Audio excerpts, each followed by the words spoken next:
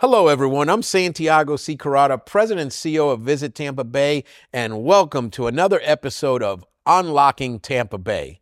This month, we're celebrating National Hispanic Heritage Month. As a Latino myself, I'm very proud to be celebrating and honoring a culture that's had an immense impact on the Tampa Bay community.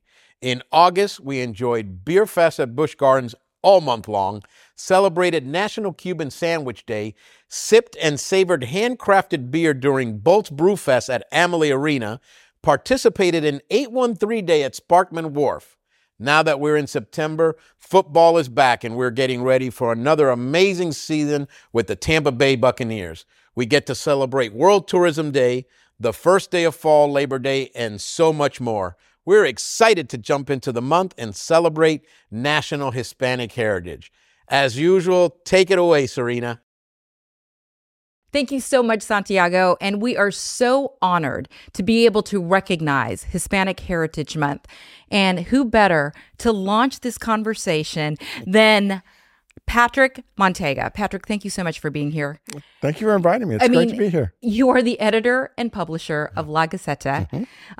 It is the oldest Hispanic newspaper in the entire country. Correct. In the entire country. Yeah. Let's start there. Wow. Well, my grandfather started the newspaper 101 years ago. It started off as a Spanish daily. My grandfather originally came here not to be a newspaper publisher, but he came here in 1913 to read in the cigar factories. He was a lector. The workers hired him, and so every week he would sit in a chair above the rollers as they rolled their cigars, and he would read news, and he would read literature to them, and it was their entertainment. And at the end of the week, the workers would pay him for his services, and that was a very honored job. Isn't that something? So then the idea just sparked to start his own newspaper. Yes, at the time, he, I guess, went from doing a verbal news to doing it in print. And so his audience became a lot wider than that of the cigar factory. It became many cigar factories. And at the time, we were one of many. There was probably 20 newspapers in Tampa that were Spanish. Some were, union papers. Some were communist papers. They were all over the place. But we were the only one to survive. And not only survive, you guys right now, too, are the only lingual paper, right, in the entire country as well. Spanish, Italian, and English. We started off as Spanish only, and in the 50s, as our population became more dependent on English, because we're now in second, third generation, we went to add English. And then the Italian community approached us, and they wanted us to add Italian because they were losing their language. The Italians had come here when the Cubans did it, turn of the century, and their kids learned English in school. The adults had to speak Spanish in the factories, and so Italian got kind of left behind. And so without a written version of your language, you soon lose it. And so we've done a page of Italian ever since. That's wonderful. And, you are the editor and publisher, third generation.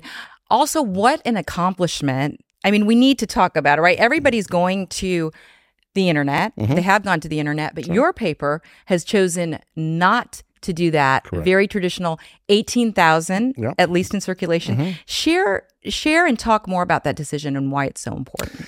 Well, I remember talking to my father back in the 80s about what we should do. You had Associated Press was selling its news to Yahoo. They were putting it on the internet for free. And we decided to wait and see and find out who had the best business plan for moving to the internet. We're still waiting. I mean, really, nobody's had a great move of going. They've lost their print newspaper, just like the Times has done here recently, and its move, it's hardly printing anymore because it's now going on the internet. And so, the internet advertising never paid what run of press advertising did. And so a lot of these newspapers folded trying to pursue the internet, and we just never did. But we're a niche publication. If you want to get us, great. If not, we're okay. But, I love you talking about that because when you and I were speaking earlier, you said to me, we can't keep up with the newspapers covering the hurricanes or covering maybe a Buccaneers game. that's why you are so niche and you do very special stories. Yeah, we write about our history. We write about news that other people are forgetting about. And sometimes we write about news with a Latin twist. Something's happened in our community and they get reported on a certain way, but sometimes there's a Latin side to that story. And so we'll write about that. So, Patrick, how do we get the newspaper? Well, even though we don't offer a whole newspaper online, you can go online to order it and we'll mail it to you. So you go to lagacetanewspaper.com. That's only $35 a year. It'll come to you through the U.S. Post Office, and hopefully it arrives to your post mailbox every Friday. And are they at locations as well? We do. We have retail locations that stretch all the way from Fort Myers north to Crystal River, and from St. Pete to Orlando. Wawa's carries us. A lot of little bodegas do. So we have some news racks downtown. So yeah, we're around. Well, congratulations. I was just at a gallery the other day and I saw your newspaper front and center. So congratulations. Thank you. So how do you get to be in your newspaper? I mean, to get the honor to be in your newspaper, what type of, what do you have to do, or what do people have to do to catch your eye? Well, a phone call sometimes is all it takes if you got something that's happening that's worthwhile, or, and we write about people sometimes. And so, if we find somebody who's doing something neat and they're doing it for the right reasons, we love to write about people who volunteer their time, who do the things that help our community without getting paid for it, without seeking publicity. And so those are our favorite kind of people to find and write about. See, in that, again, I love the word wonderful, but how wonderful is that? Spreading positivity. And your paper does that. Well, we also do a lot of negative too. Yeah. I mean, when you write about government and you write about some things, a lot of times you're writing about the bad things they're doing or things that you disagree with. So we try not to pull any punches. We'll go both ways. I'm glad you brought up the government, though, because it was in 1968 that President Lyndon Johnson recognized Hispanic Heritage Month. Of course, it was Ronald Reagan that expanded it for over a month period. Why is it, in your opinion, why was that such a defining period in our history? Well, I think that, a lot of the Hispanic presence in America has been forgotten, has been ignored by our history books. When you ask most people what the oldest city in America is, they might talk about Jamestown. The oldest city in America is in Puerto Rico at San Juan. Second oldest is St. Augustine. Third oldest is Santa Fe, New Mexico. It's giving me goosebumps. And nobody knows those things because the Spanish were in the Appalachian Mountains way before the English ever touched their toes on the beach in Virginia or in Massachusetts or in these places. And so, most of America, half of America was settled by the Spaniards, not by the English. And so this history, I think, needs to be talked about more. Even the city of Tampa. Tampa was a city that looked to the south. Our connection with Cuba was so much closer than it was to Washington, D.C., to New York. Our ships went back and forth between Tampa and Havana. The tobacco came up here. We produced cigars here. Workers came in from Havana. And it was such a close relationship until 1960 that, even little league teams would fly down to Havana to play a game there. Our Latin American Fiesta Queen would go down and hang out at the Bacardi headquarters. Our mobsters had places down there too. And so Tampa had this we were a border city. We faced south, and we've forgotten that now, of course, because of the U.S. policy towards Cuba. We've separated from our border. We appreciate you sharing this with us as well, because it's such it's a perspective I didn't even think about of where we are, like physically. Tampa. Yeah. And as you see Tampa grow, I landed here 23 years ago, and from what it was then to what it is now, what do you think that says to Patrick from a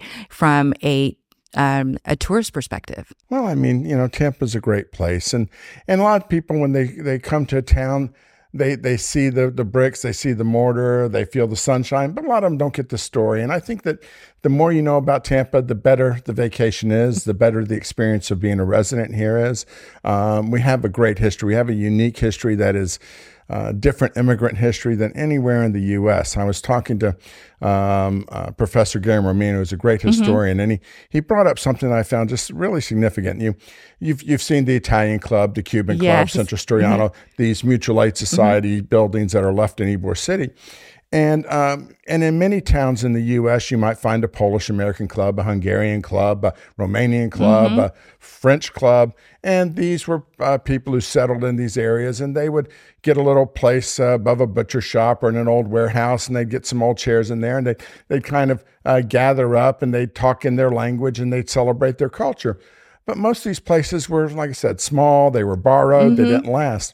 Here in Ybor City, the Cubans who came here, the Spaniards came here, the Italians, they built cathedrals. They built these huge buildings. They built brick hospitals.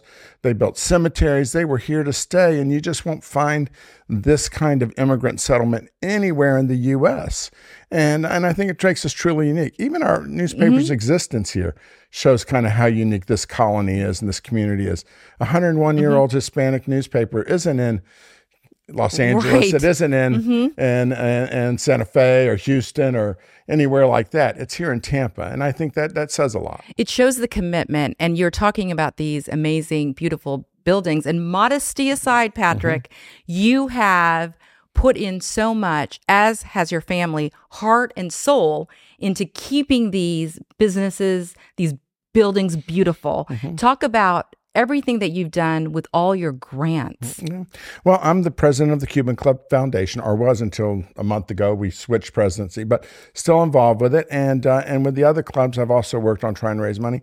These clubs tell a unique story. They mutual aid societies, a lot of people don't realize, when the cigar workers came here to work in the factories being built in Ybor, Tampa was nothing. It was a bunch of dirt streets, alligators, and mosquitoes. And the Cubans got off the boat after leaving the metropolitan area of Havana, which had beautiful opera houses, had all these modern facilities. And they got to Tampa, they just get back on the boat and go back. I mean, this was no place to live. And so the factory owners had to do something. They had to do something about it. So they created a land office to give housing away. And then they also started these mutual aid societies so that when the Cubans got here, they had a place to go. Tampa was a deep South, white-run city. And so, they didn't like Hispanics any better than they liked blacks. And so you kind of had to take care of yourself. So the Cuban Club was the first health maintenance organization in America, the first HMO. Isn't that something? Okay, first HMO in the nation. So you would belong to the Cuban Club, and you'd pay a little bit each week, and we would take care of your health care. So we'd have doctors and nurses available for you in a pharmacy. We had intramural sports that we offered, so you could play baseball or boxing or whatever you wanted to. We had a theater for community theater to entertain you. We had a meeting room so that there could be Sunday matinee dances, so young Cubans could eat, young Cuban girls and young Cuban boys could meet under the watchful eye of their grandparents. And we did everything from banking to barbershops to English language to billiards so everything in your life outside the factory, the clubs could take care of. And so you had a club for Cubans, you had a club for people from northern Spain, you had people from Spain, you had people from Italy, and even the Germans and the Jewish population had their own clubs. Some of them were bigger than others. The Centro Español was the largest at one point, getting around 14,000 members. It had 2 huge clubhouses and a fully operational hospital. And like I said, this was all done by immigrants who'd only been here for about 10 years, and they started to develop this. Isn't that something? It's amazing. So our melting pot, of course, is growing. And I know we are Visit Tampa Bay, but we also, of course, cater to our wonderful locals as well. This might be a very difficult question for you to answer, but what is your favorite? What are some of your favorite places as we recognize and celebrate Hispanic Heritage Month? Well, I think, if you're talking Hispanic Heritage Month, you got to go to Ybor City. You got to walk the streets. You got to see what our Latin community built. West Tampa has some great spots. Go into a cafe, have some cafe con leche if it's not on your regular menu. Eat a Cuban sandwich, have a double crab. We have some unique foods here. Spanish bean soup's a unique Tampa thing. Go to the Columbia. There's a lot of great restaurants here. Going down Columbus Boulevard, which is has the nickname Boliche Boulevard, you will find every type of Latin American cuisine there. And so just in a few blocks, you can eat around the world. And so, I think those are some of my favorite things to do. And I would suggest if you really wanted to get into Hispanic Heritage Month, go and do it. And of course, as we go around the city, your family is quite recognized. Your grandfather and your father both have statues. Yes, my grandfather's on the Riverwalk. It's a bust of him and talks about his contributions to the city along with him being a lector. My father's statue is in Ybor City, and he's leaning against Central Espanol, and he's reading a newspaper. And my father was a really unique man, and he did a lot to try and save Ybor City when it was on the verge of completely getting bulldozed. And his friends rewarded him with raising money and putting a statue up of him after he passed away. He had a good friend with George Steinbrenner who paid for half of the statue. Wow. Which was so nice for the head of the Yankees to do. I know you hold your family so dear. I mean, I wish, some people are listening, but people who are watching, I wish they could see your face and your smile as you talk about your family. And to bring this full circle, your dad hired your now wife of 40 years at the newspaper. Before me, yeah. I got married. I got hired about probably 6 months after she did. She started the newspaper before I did. I think she was 19 when she started at the newspaper. I was probably 20. And I married my prom date. Went to Plant City High School, and we met in 11th grade.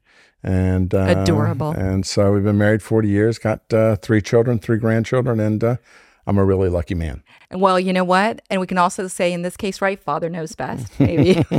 Well, we are so lucky to have you. You are such a Tampa Bay treasure. But before I let you go, Sure. Santiago did mention something about a spooky season. Spooky season? Yes. At the Cuban Club? At me? I mean, so anyway, I'm the president of the Cuban Club, and the Cuban Club is one of the most haunted buildings in America.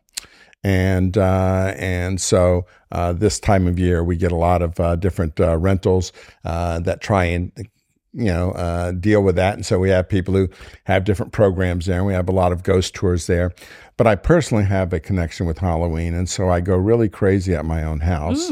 It takes me about 70 or 80 hours to decorate my outside, and I get about 500 trick-or-treaters a year at my house in Temple Terrace, and I just find Halloween a great season. Oh, my gosh. Well, that was a perfect note then to end on. Patrick Manteiga, thank you so much for being here on Unlocking Tampa Bay. And again, we so appreciate you. What a treasure. Appreciate the work you're doing. Thank you. And continuing our conversation on Hispanic Heritage Month, talk about generations. We just talked to Patrick Manteiga of La Gaceta, and here we have Copeland Moré with La Segunda, 4th generation. That's right. Yeah, thanks for having me. Oh my gosh, thank you so much for being here. Of course, anybody in town knows all about La Segunda bread and your cafe con leche. In fact, I wish I had one right now. Copeland, can you tell us about your business? Yeah, sure. So it's La Segunda Bakery, like you said. My great-grandfather started the business in 1915. He was born in Spain, went to Cuba to fight in the Spanish-American War, learned how to make Cuban bread, and then brought it to Ybor City with the big rush of the cigar industry. And so, over the years, it's just kind of grown naturally. And, today we have 4 locations, and we still make the bread the same way that my grandfather did. And what is it, 22,000 loaves of bread you make every single day? Yeah, that's right now. It's about what we make. That's incredible. How many bakers do you guys have on staff, or how many people does it take to keep this flow going? Yeah, I think we probably have around 30 to 35 bakers right now. It fluctuates with the orders, but yeah, a lot of them have been with us a long time, tenured and very experienced and good people. And you talk about your 4 locations, but you also provide your bread to some huge restaurants and key people in the area. Can you talk about that? Yeah, well, sure. So Columbia Restaurant is our longest standing customer. We've been dealing with the Gonsmarts for over 100 years now. Our families are intertwined, and they're great people. We see them as more than a customer. That their family has helped us through a lot of different things, and they've always been great and always have helped us with the business. But other businesses locally like La Teresita, and there's other distributors like Cisco and Gordon Foods that will take the bread throughout the country. And I think and also So Kind, your business, also your family business, donates to so many people in the area if the bread is not eaten. Yeah, so if our bread's 36 inches long, and most places will use it to make Cuban sandwiches, and they'll try to get 4 sandwiches out of the bread. So if the bread comes out misshaped, or we don't think they can get the yield of 4 sandwiches, then we'll kind of put it in the donation pile, and that'll go to Feeding Tampa Bay or Metropolitan Ministries or some different groups around that need it. And yeah, we feel like, it shouldn't go to waste. Well, that feeds the soul for sure. Yeah. And talk about good bread. It is amazing bread. Thank you. Your bread is very unique as well, though. Talk to us about the palmetto, because it's a La Segunda loaf because of the way the bread also looks. Sure. Yeah, so we put a palmetto leaf, or actually 4 leaves, down the top of each loaf, and that's just to score the bread. So that helps as you're putting the bread in the oven, it'll break open and score. So a lot of bakeries will use a knife or a string. My great-grandfather's, the way he learned to do it in Cuba was the palmetto, and that's stuck, and that's tradition here. I think if you see a loaf of bread and it doesn't have a palmetto, then it's not really Cuban bread. And so, yeah, that's our main staple. And then, baking the bread, it comes down to the bakers knowing what they're doing, and it takes a lot of experience and a lot of, it's hard work. I can't help but start to laugh because I was talking to Copeland before, and I said, wow, so is this a secret family recipe? Share with everybody what you said. Yeah, so our recipe, we publish it. It's on our website. On their website. It's really a simple recipe to make the bread. As far as ingredients, it's just 5 ingredients. But with our bread, the hard part is actually baking it, and so it's a long, arduous process that from start to finish. There's a lot of different variables with how the dough goes from one stage to the next. And if you don't know what you're doing, then it's not going to come out right. Well, that's why. So yeah, you can have the recipe, but for the most part, you're not going to be able to make it like your bakers do, which is a huge compliment. Right. Yeah. So and our baker, it's a compliment to our bakers too, because they know what they're doing. Plus, they care. They take a lot of pride in the bread coming out, pretty perfect almost every time. So there are those loaves and things are handmade that don't come out, 100%. But, these guys are very good at what they do. Well, speaking of pride, we're talking about Hispanic Heritage Month. And, Sure. There's a statistic that says 1/3 of the population in Tampa is actually Hispanic. And so your family, again, 4 generations, you've been here. Tell us one of your favorite traditions. It gives me goosebumps. It's so sweet. Yeah, sure. So Noche Buena, a big deal for the Latin community here, locally, everywhere, I guess. And so, that's the night before Christmas. Most Latin families will celebrate that night. And so for us at the bakery, it's become a tradition. It's our biggest day of the year. Like sales-wise, it'll be, 4 to 5 times a normal day of sales. And it's become a tradition where people will gather, early before the bakery opens up, and it's always the same families and the same people that we can see on that day. And so I think it's just become a tradition within the tradition at the bakery, and it's really special. We take, like, my girls will go, and we just hang out, and you see a lot of people that you don't see, throughout the year, and yeah, it's a fun day. Oh, that's so wonderful that you take your 2 little girls, Margaret and Lillian, beautiful That's right. family names. Yeah. That's Thank fantastic. We're giving a shout out to the girls. Yeah, now. they'll like that. So speaking of that family tradition, though, and 4th generation, so you have seen Tampa grow so much, which we're so proud of. How has that impacted La Segunda, and why is that important as we recognize Hispanic Heritage Month? Yeah, I mean, Tampa has grown fast. I can remember I was telling my girls, like, they don't understand. I used to be able to get home in 5 minutes, but now the traffic is 20 to 30 minutes. But it's been great for business and great for growth and expansion. But as far as the bakery goes, what's really cool for us to see is, you'll see someone come in and it'll be like a granddaughter and a grandparent, and they'll say, I used to come here Aww. with my grandmother when I was younger. And we get a lot of those stories, which is really cool for us. Just that the community like shares in those traditions. And we do, and I know here at Visit Tampa Bay, of course, we're talking about tourists, but also the locals. Mm-hmm. And I love that story you shared about the locals. Have you seen, though, too, just a huge boom in tourism? I mean, we're breaking records right now. Yes, especially in our Ybor location. I think, a lot of people want to come and see Tampa. There's a lot to do here, and, especially Ybor City and what's happening on 7th Avenue. And so a lot of our, we can track our sales and our customers and who are the regulars who come back, but the percentage in Ybor is very high for, tourists, which has been great for us. Hispanic Heritage Month I was talking to Patrick about it, was officially launched in 1968 by President Lyndon Johnson. And then it grew into a whole month under President Ronald Reagan. And it's recognized nationally. But why do you think here in our community, it's perhaps even more special than it is throughout the states? Throughout this, I mean, it's probably the high population like you were talking about before, and then the traditions that are ingrained here. And, on the Spanish side of things, like I'll go back for 1 second. So a lot of there's a conflict with us in Miami, right? Mm-hmm. About who has the Cuban sandwich. And we weren't really talking about this before, but a lot of people will come to the bakery, and tourists, and then maybe they're from Miami, and they'll complain, and they'll say, hey, this is not a Cuban bakery.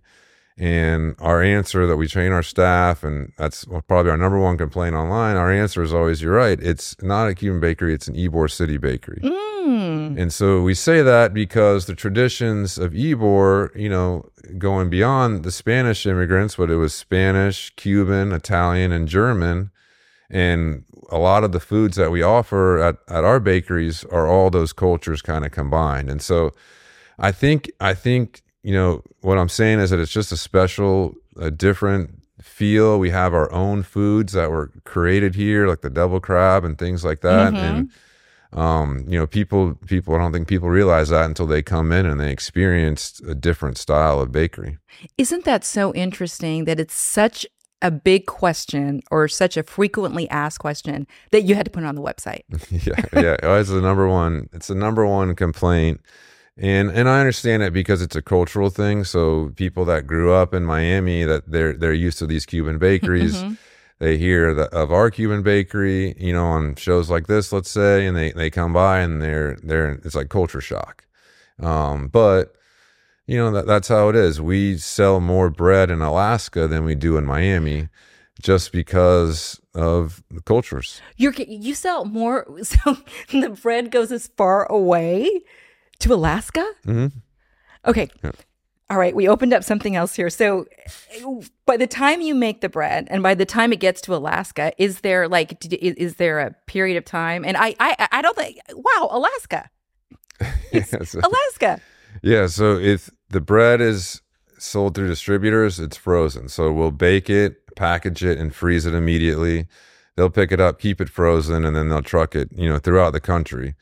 And Alaska, they buy a lot of bread up there. I don't know why, but they like Cuban sandwiches. Yeah, and bread is always such a comfort food, right? Mm-hmm. And it's maybe a little colder than it is here, maybe a little Just darker. a tiny bit, yeah. Where else are you guys? So our bread reaches probably about 30 different states right now. So most of the country, obviously most of that's in the Southeast, but all the way out to California, Colorado, New York.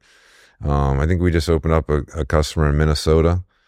So yeah, it gets around. That's fantastic. So I would imagine you would hope to be in every single state. Sure. How did that start happening, though, Copeland? That's a good question. So that actually started happening with Beef O'Brady's, which I don't know if you know, I'm sure you know that, Yes. that restaurant group here locally, but obviously they started in Tampa. And they've always taken our bread. And so they have franchises. And so that franchise, let's say a franchise opens in Atlanta or a franchise opens in Charlotte, opens in Minneapolis, for example. And the distributor, so they'll tell the distributor they have to have our bread at their store. And so the distributor will bring the bread into that city. And then from there, we can sell to other restaurants around in that city. So really, Beef O'Brady's was a driver of growth for us outside of the city. That's why I love this show and finding out so many details. Who would have thought? And it's all about relationships. Yes. We've had a relationship for them for as long as I've been there. It's probably over 20 years now that we've been providing them bread, and they've been buying bread from us. And it actually I'll go back, because before that, it started when the Columbia started growing. So Columbia Restaurant opened up in Sarasota and Celebration and St. Augustine. And when that started happening, we tried to deliver bread to them, but it didn't work. It was too far of a distribution, and we couldn't make the logistics work out. And so they came to us and they said, "Hey, why don't we try to make this bread a little bit different, make it a little bit smaller, and we can package it and box it and distribute it easier."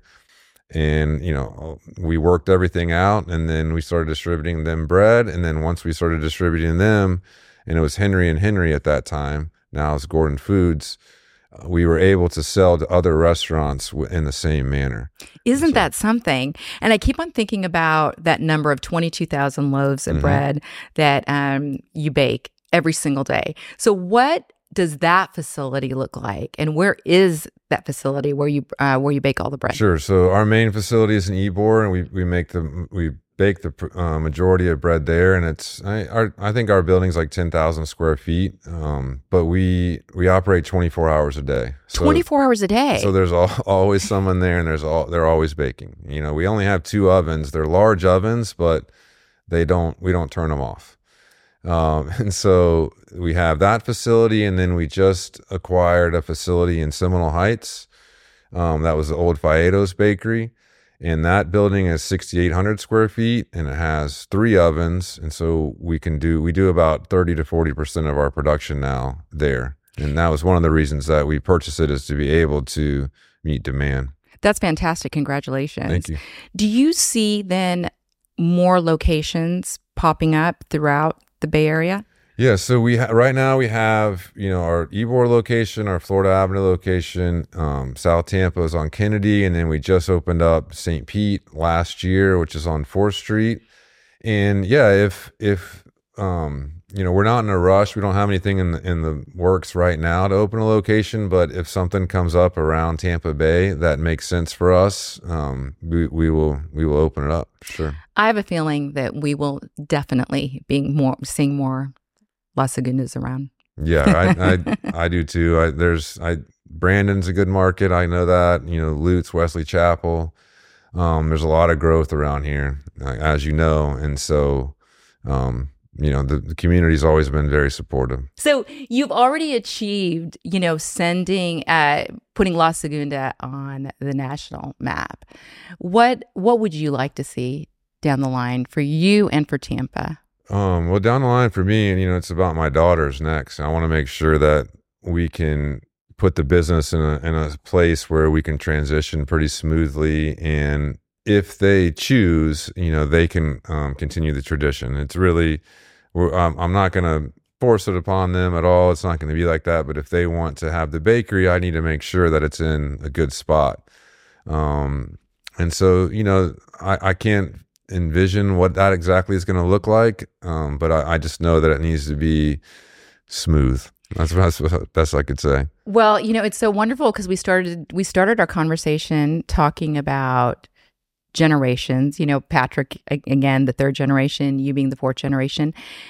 How significant is that on carrying the family business through all these years? So most people say that the 3rd generation is where the business fails. So that's a credit to my dad and his cousin Raymond and them taking over in the 70s really. And there was hard economic times in that, that time frame that they were able to keep the business alive. And so that's the most impressive thing to me, is that they made it through that transition. And then, I wasn't really planning on getting the business, and it just kind of happened, and here we are. And here we are. And, I would be remiss not to mention, so Patrick met his wife also in high school. His dad of the paper hired her, and you also met your wife in high school, and she also works at La Segunda. That's right. Yeah. I met Stephanie in high school, and we didn't know each other real good, but we knew of each other. And then we met again after college, and we started dating, and that's history. And here you go. I mean, Stephanie, don't worry. We can't mention Lily and Margaret without Stephanie.